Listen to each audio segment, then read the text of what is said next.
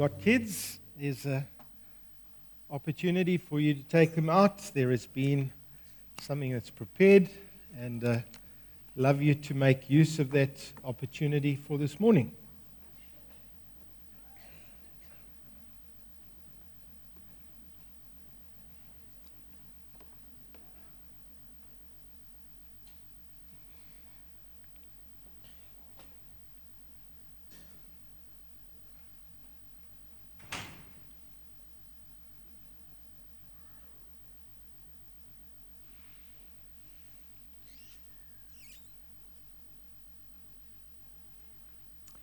Okay, I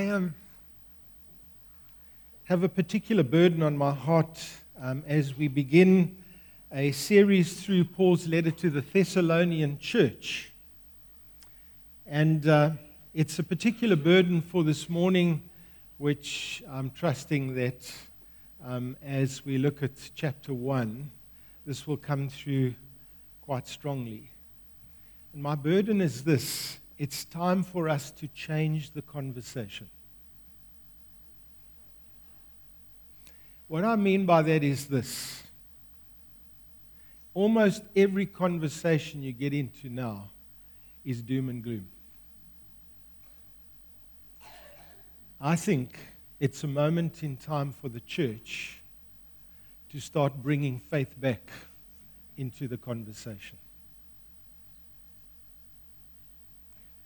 I don't want us to deny, overlook what is happening. I wouldn't like anybody to be an ostrich and put their head in the sand.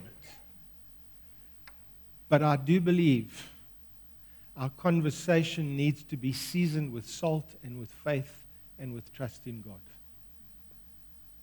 I don't know about you, but I've certainly found myself getting caught up in conversations, even with believers, that has left me quite disillusioned and quite discouraged.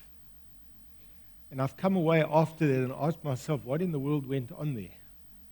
That as a Christian, somebody who has hope and faith in God, that's how it ended up. And I haven't been all that happy with my own response in a situation like that. And so that's kind of the heartbeat of what I want to speak about this morning, but the question is, how do you change the conversation? And I think the only way to change the conversation is we've got to start staying focused on what God is doing. You see, if you are more focused on all of the other stuff, it is natural and normal for the overflow of your conversation and my conversation to be the overflow of what we've been filling our lives and our minds with. And let's be quite honest and frank this morning. There's tons of messages coming our way at the moment. You can go onto Facebook, you can go onto Instagram, you can go onto News 24, wherever you look, reporting has become an art in bad news.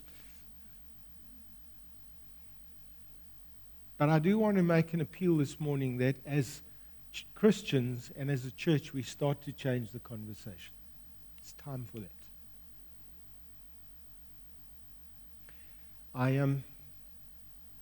As I was looking at Paul's letter to the Thessalonian church, you'll discover something very interesting once you start to read through both 1st and 2nd Thessalonians. This was a persecuted church. And a persecuted church is a little bit different to what you and I are living in today.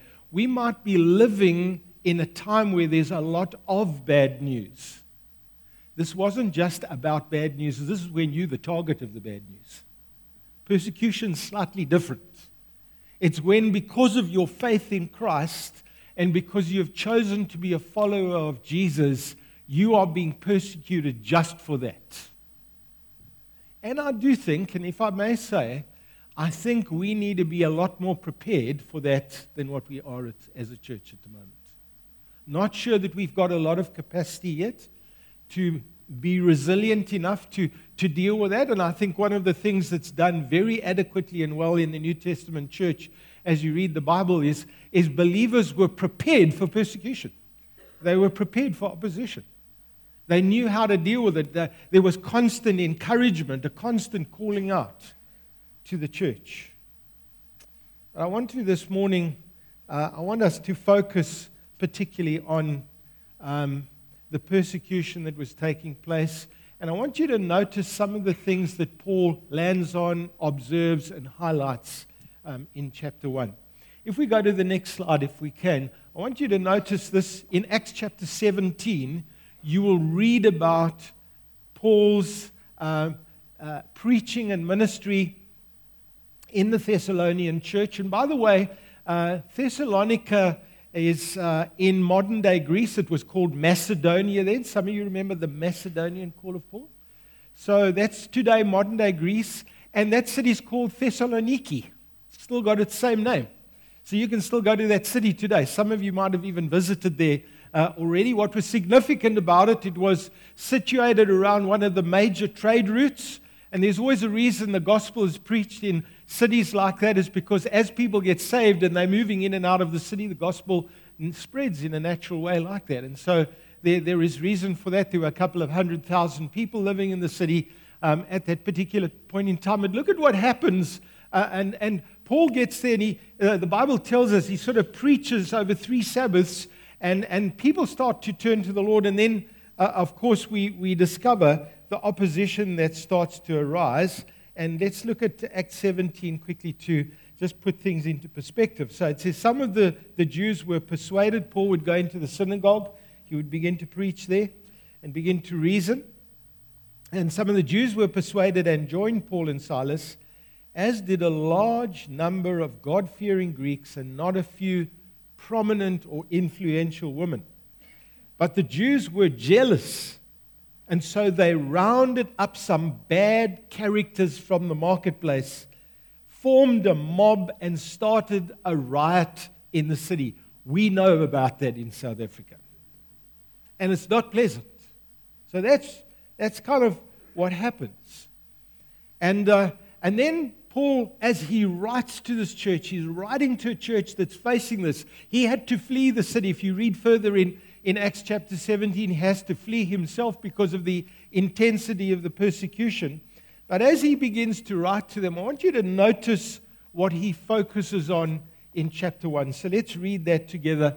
And I think there is a slide with those scriptures on. 1 Thessalonians chapter 1, Paul, Silas, and Timothy, to the church of Thessalonians in God the Father and the Lord Jesus Christ, grace and peace to you. We always thank God for all of you, mentioning you in our prayers. And this is what we continually remember before our God and Father: your work produced by faith, your labor prompted by love, and your endurance inspired by hope in our Lord Jesus Christ. For we know, brothers, loved by God, that He's chosen you, because our gospel came to you not simply with words, but also with power, with the Holy Spirit, and with deep conviction. You know how we lived among you for your sake. And so you became imitators of us and of the Lord. In spite of severe suffering, you welcomed the message with the joy given by the Holy Spirit. And so you became a model to all the believers in Macedonia and Achaia. The Lord's message rang out from you, not only in Macedonia and Achaia. Your faith in God has become known everywhere. Therefore, we do not need to say anything about it, for they themselves report what kind of reception you gave us. They tell us how you turned to God from idols to serve the living and true God, and to wait for His Son from heaven, whom He raised from the dead, Jesus, who rescues us from the coming wrath.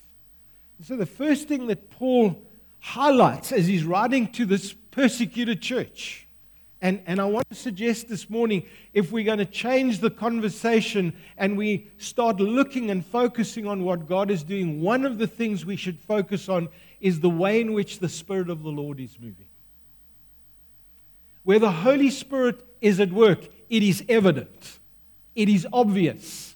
You don't have to kind of guess what's happening. You know the Spirit of God is at work over there. Just this week, I received a WhatsApp from from somebody in the church who tells an amazing story of one of the school teachers in one of our schools who happens to teach a class once a week. It is their cultural period, and there is a group of about 35 kids in the school that come there and are part of his class. Just this week, he led 11 of those children to Christ. Guys, you can't lead people to Christ unless the Holy Spirit's at work. I think we, as Christians, need to be aware of the fact preaching the gospel is important, being obedient is important, but friends, you need a work of the Spirit for people to turn to God. It's the way that it works. And so Paul, when he writes to this church in verse 6, he says, you became imitators of us and of the Lord. In spite of severe suffering, you welcomed the message with the joy given by the Holy Spirit. Now, you'll remember that Paul's ministry in Macedonia started with a vision that he had. He was doing ministry in Asia, and in Acts 16, the Bible tells us what happened. It says, during the night, Paul had a vision of a man of Macedonia standing and begging him, come over to Macedonia. Remember, Thessalonica was in Macedonia. Come over to Macedonia and help us. And after Paul had seen the vision, we got ready at once to leave for Macedonia, concluding that God had called us to preach the gospel to him. And friends, that's the point that I want to make. It's what God does through us that's important. And so for Paul, when he goes there, he is going there because he has been alerted to the fact that not only does he need to go there, but God is going to work through him when he goes there.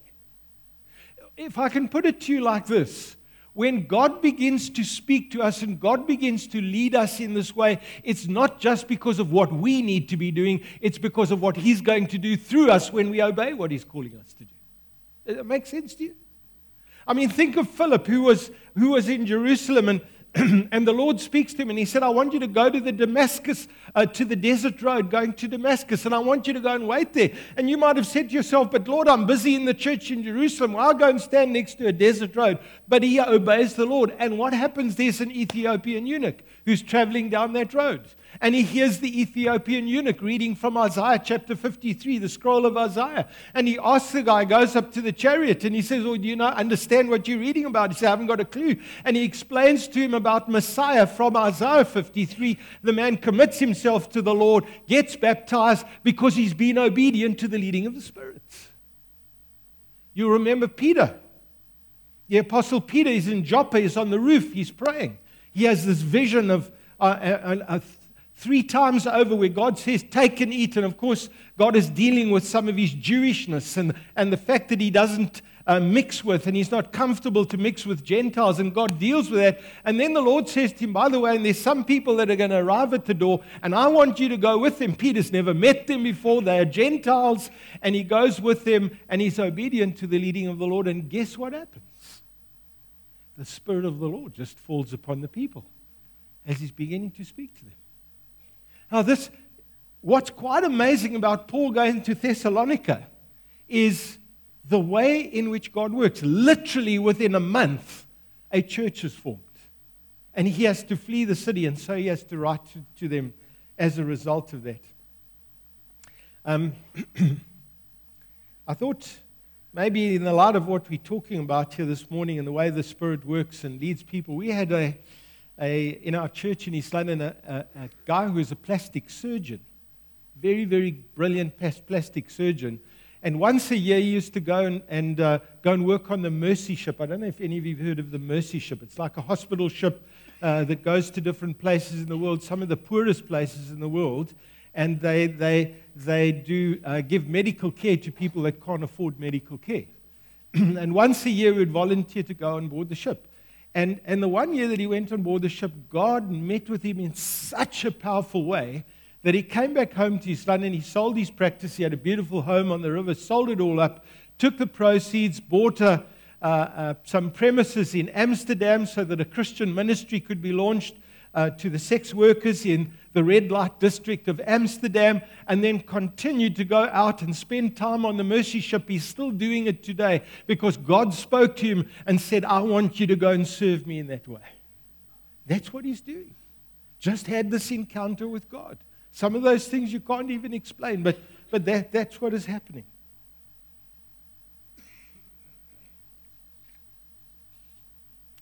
We know, brothers loved by God, that he's chosen you because our gospel came to you not simply with words, but also with power, with the Holy Spirit, and with deep conviction. Paul was saying, preaching is important. Obedience is important. But so is the power of God, the move of the Spirit, and deep conviction. Not something you can explain. It's something that God does because he chooses to work there.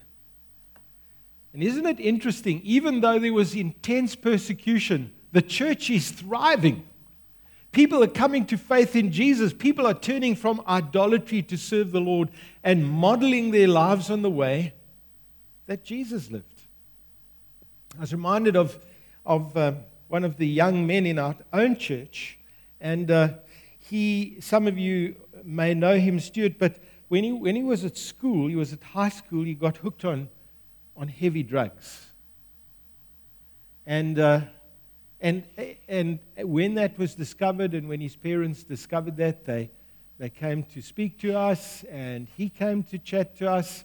And I remember we spent time praying with him, we spent time counseling him, we spent time ministering to him, and he went back and going to make a fresh start, and very sincere about it, and maybe a month, 6 weeks later, back onto the drugs. And so the process repeated itself over and over again. And I remember one time we were at a conference, and a team of us actually went to go and speak to him. He was in a rehab in the northern suburbs, and we went to go and pray with him and speak to him. And I remember asking him, I said, Stuart, what's the longest you've ever been able to go without drugs? He said, John, like at the 3-month mark, it said something just trips in me, and that's it. I'm a goner. And then one day, the Holy Spirit got hold of him. And when the Holy Spirit got over him, the power that had over him was broken. For the first time, he didn't repeat the pattern. He didn't go back on the drugs again.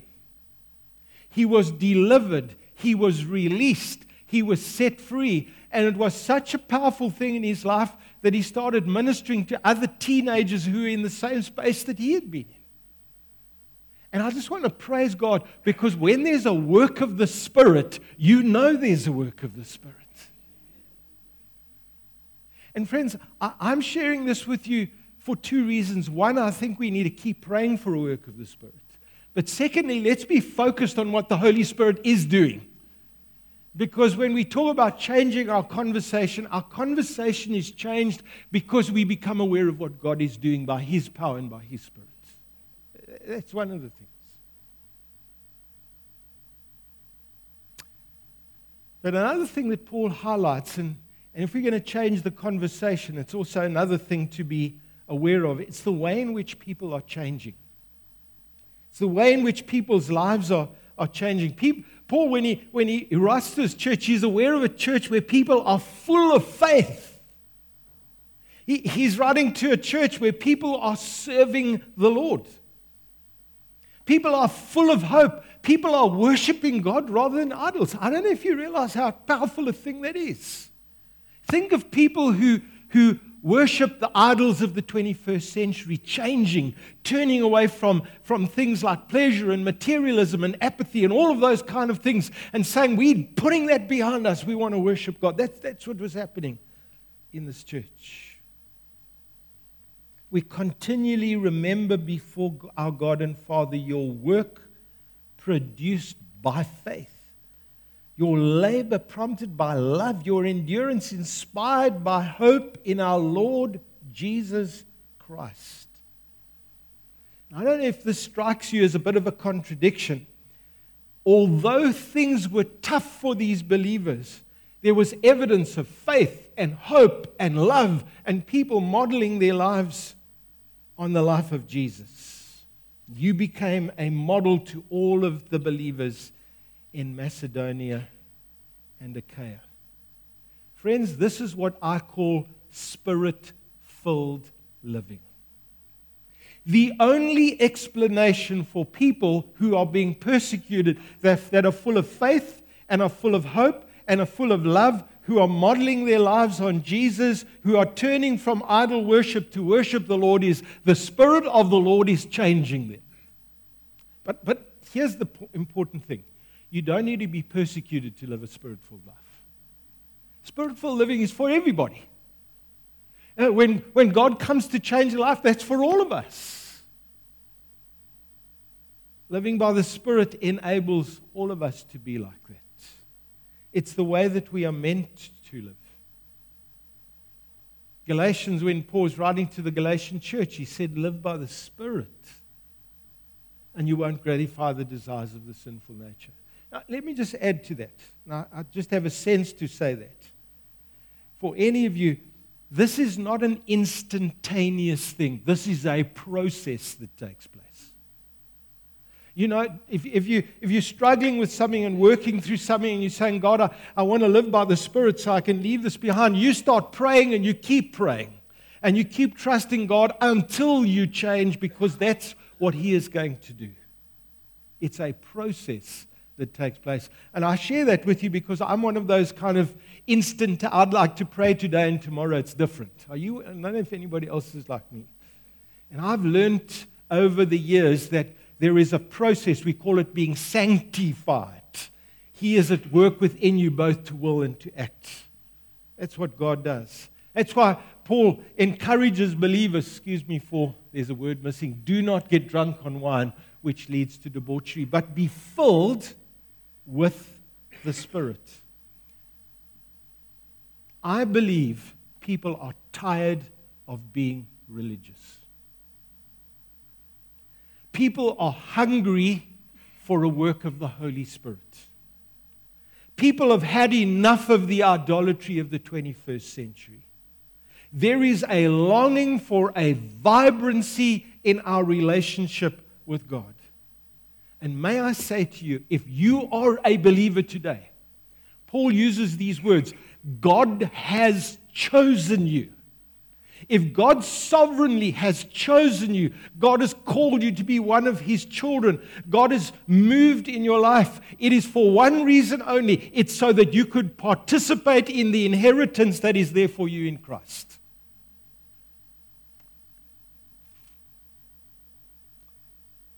When Paul was writing to the Ephesian church, he said, you have been blessed with every blessing in the heavenly realms.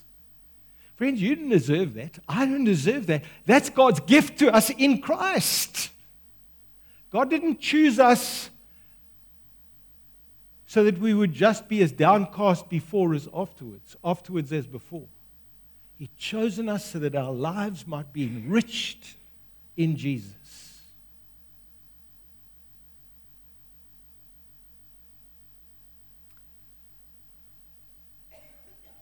The third thing that Paul highlights as he writes to these believers is the incredible way in which the gospel was spreading. And one of the extraordinary things, you know this, but one of the extraordinary things about Christians who have a vibrant relationship with Jesus, you can't keep them quiet. Have you discovered that, Shayla? Is that true? Have you ever discovered, if you get come into the presence of somebody where God is powerfully at work, I want to tell you something. You can try and keep them quiet. You're not going to get it right. You can't stop people like this ministering to other people because there is something in them that needs to get out. They can't stop talking about what's happening in the church. They can't stop talking about what God is doing. The Lord's message rang out from you, not only in Macedonia and Achaia. Your faith in God has become known everywhere. And you know, the gospel spread because people like Paul did an incredible work of pioneering and preaching to unreached people. But at the same time, when the Lord is at work in the church, where people are coming to Christ, turning away from idols to worship the Lord, the word gets out. That's what I love about the reading, when I love reading about the New Testament church. You read it in Acts chapter 5. And what God was doing, even though there'd been some hard stuff like Ananias and Sapphira, was quite a hard moment in the church because they died. And yet, people were talking about the church. People were bringing their sick to the church. People were bringing demon-possessed to the church. People were still joining the church because God was doing something amazing. And people desire that. People couldn't keep it to themselves.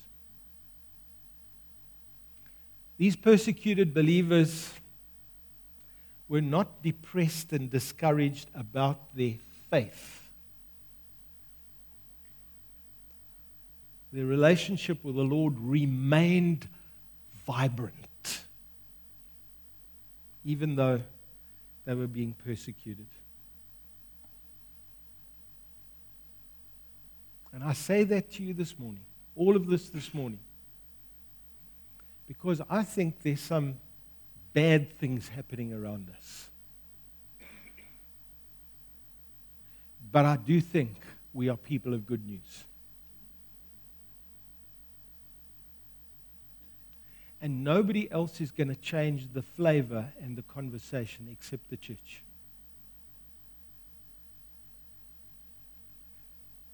Now, something happens in the church when people start to focus on what God is doing.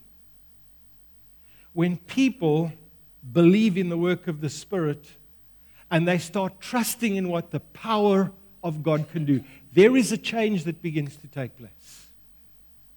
I'll tell you some of those changes because it's evident in the Thessalonian church. People start getting full of faith.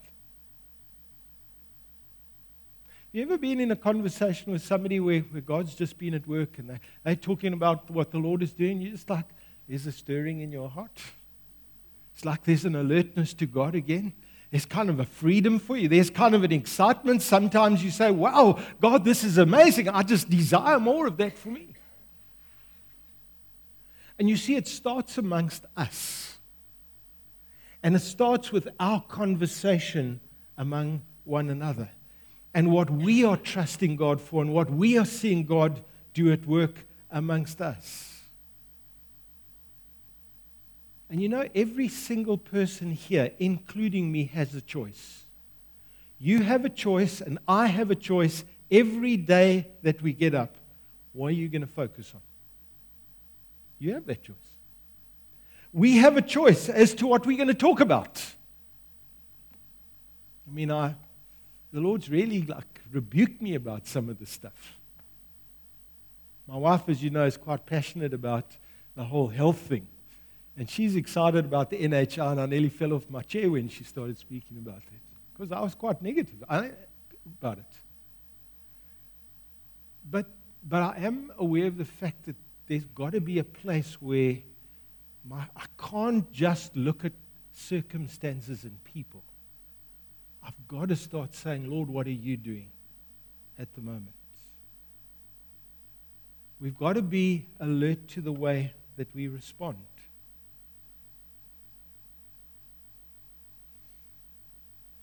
There's a lot of negative sentiment out in the world at the moment.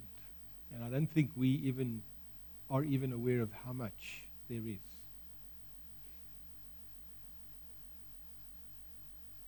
But may I say, we are people who have to bring good news. And we need to know what that good news is. We need to be people who say we believe in the power of God. We need to be people who live by the Spirit. And all I want to ask you this morning, let's stay focused on the good news. Let's be intentional about the work of the Spirit. Let's be full of faith and hope and love in a time when it really counts. Do you know why there is persecution against the church? Because the devil wants to close down what God's doing. Only reason. He wants to stop it in its tracks. And as a church, right now, we cannot and we must not be distracted from our mission. Right now. And there's stuff that will do that. Our mission is to preach the good news of the kingdom.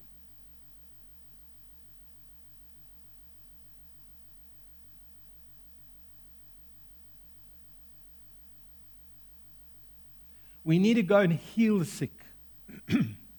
We need to pray for the lepers, those who have got those diseases that nobody wants to touch. And however that happens for you, that might be you praying for a miracle, or it might be like that plastic surgeon who's serving on the mercy ship. But I want to tell you, healing is happening.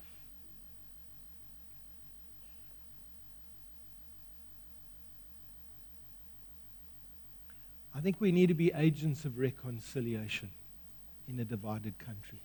Paul said we've been given a ministry of reconciliation. Do you know where reconciliation starts? With the way you speak.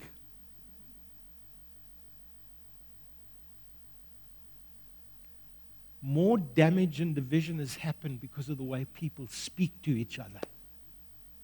And we've been called to be agents of reconciliation. It's part of our ministry and mission at the moment.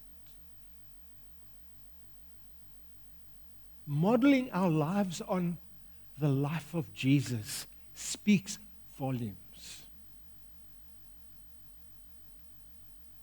Why I like to model my life and why we want to model our lives on Jesus, because Jesus got it right perfectly.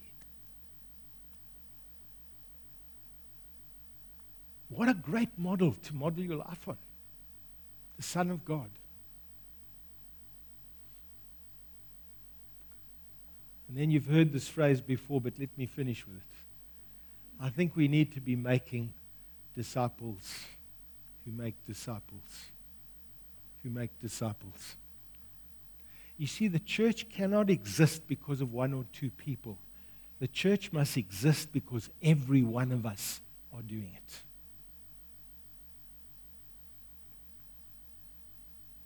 So let's change the conversation. And the only way to do it, or should I say, not the only way to do it, the place to start is to focus on what God is doing again. Be intentional. But can we bring a new flavor to the conversations? Can we bring a new perspective to conversations? Can we be salt and light in those conversations? Can people, when they've been with us, be aware there was something different about that person? Because we plugged into the one source of life that changes everybody. The Lord. Amen. So I want to just pray for us, if I may. And then, Alan, maybe the team can lead us in a song to close.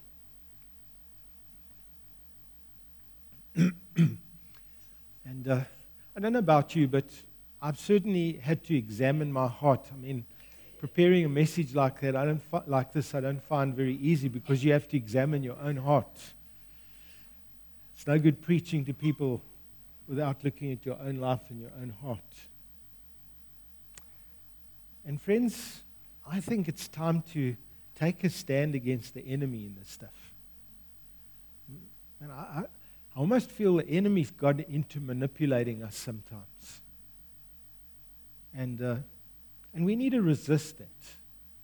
We need to stand firm against this stuff. And we are the church. And there are times when it ain't going to be easy. Jesus said, in this world you'll have tribulation, but thank the Lord he overcame the world. But he does call us to take a stand. It does call us to be salt and light, to change the flavor of what is going on around us. I just want to invite you, maybe, if you've got caught up in that, just repent of that this morning.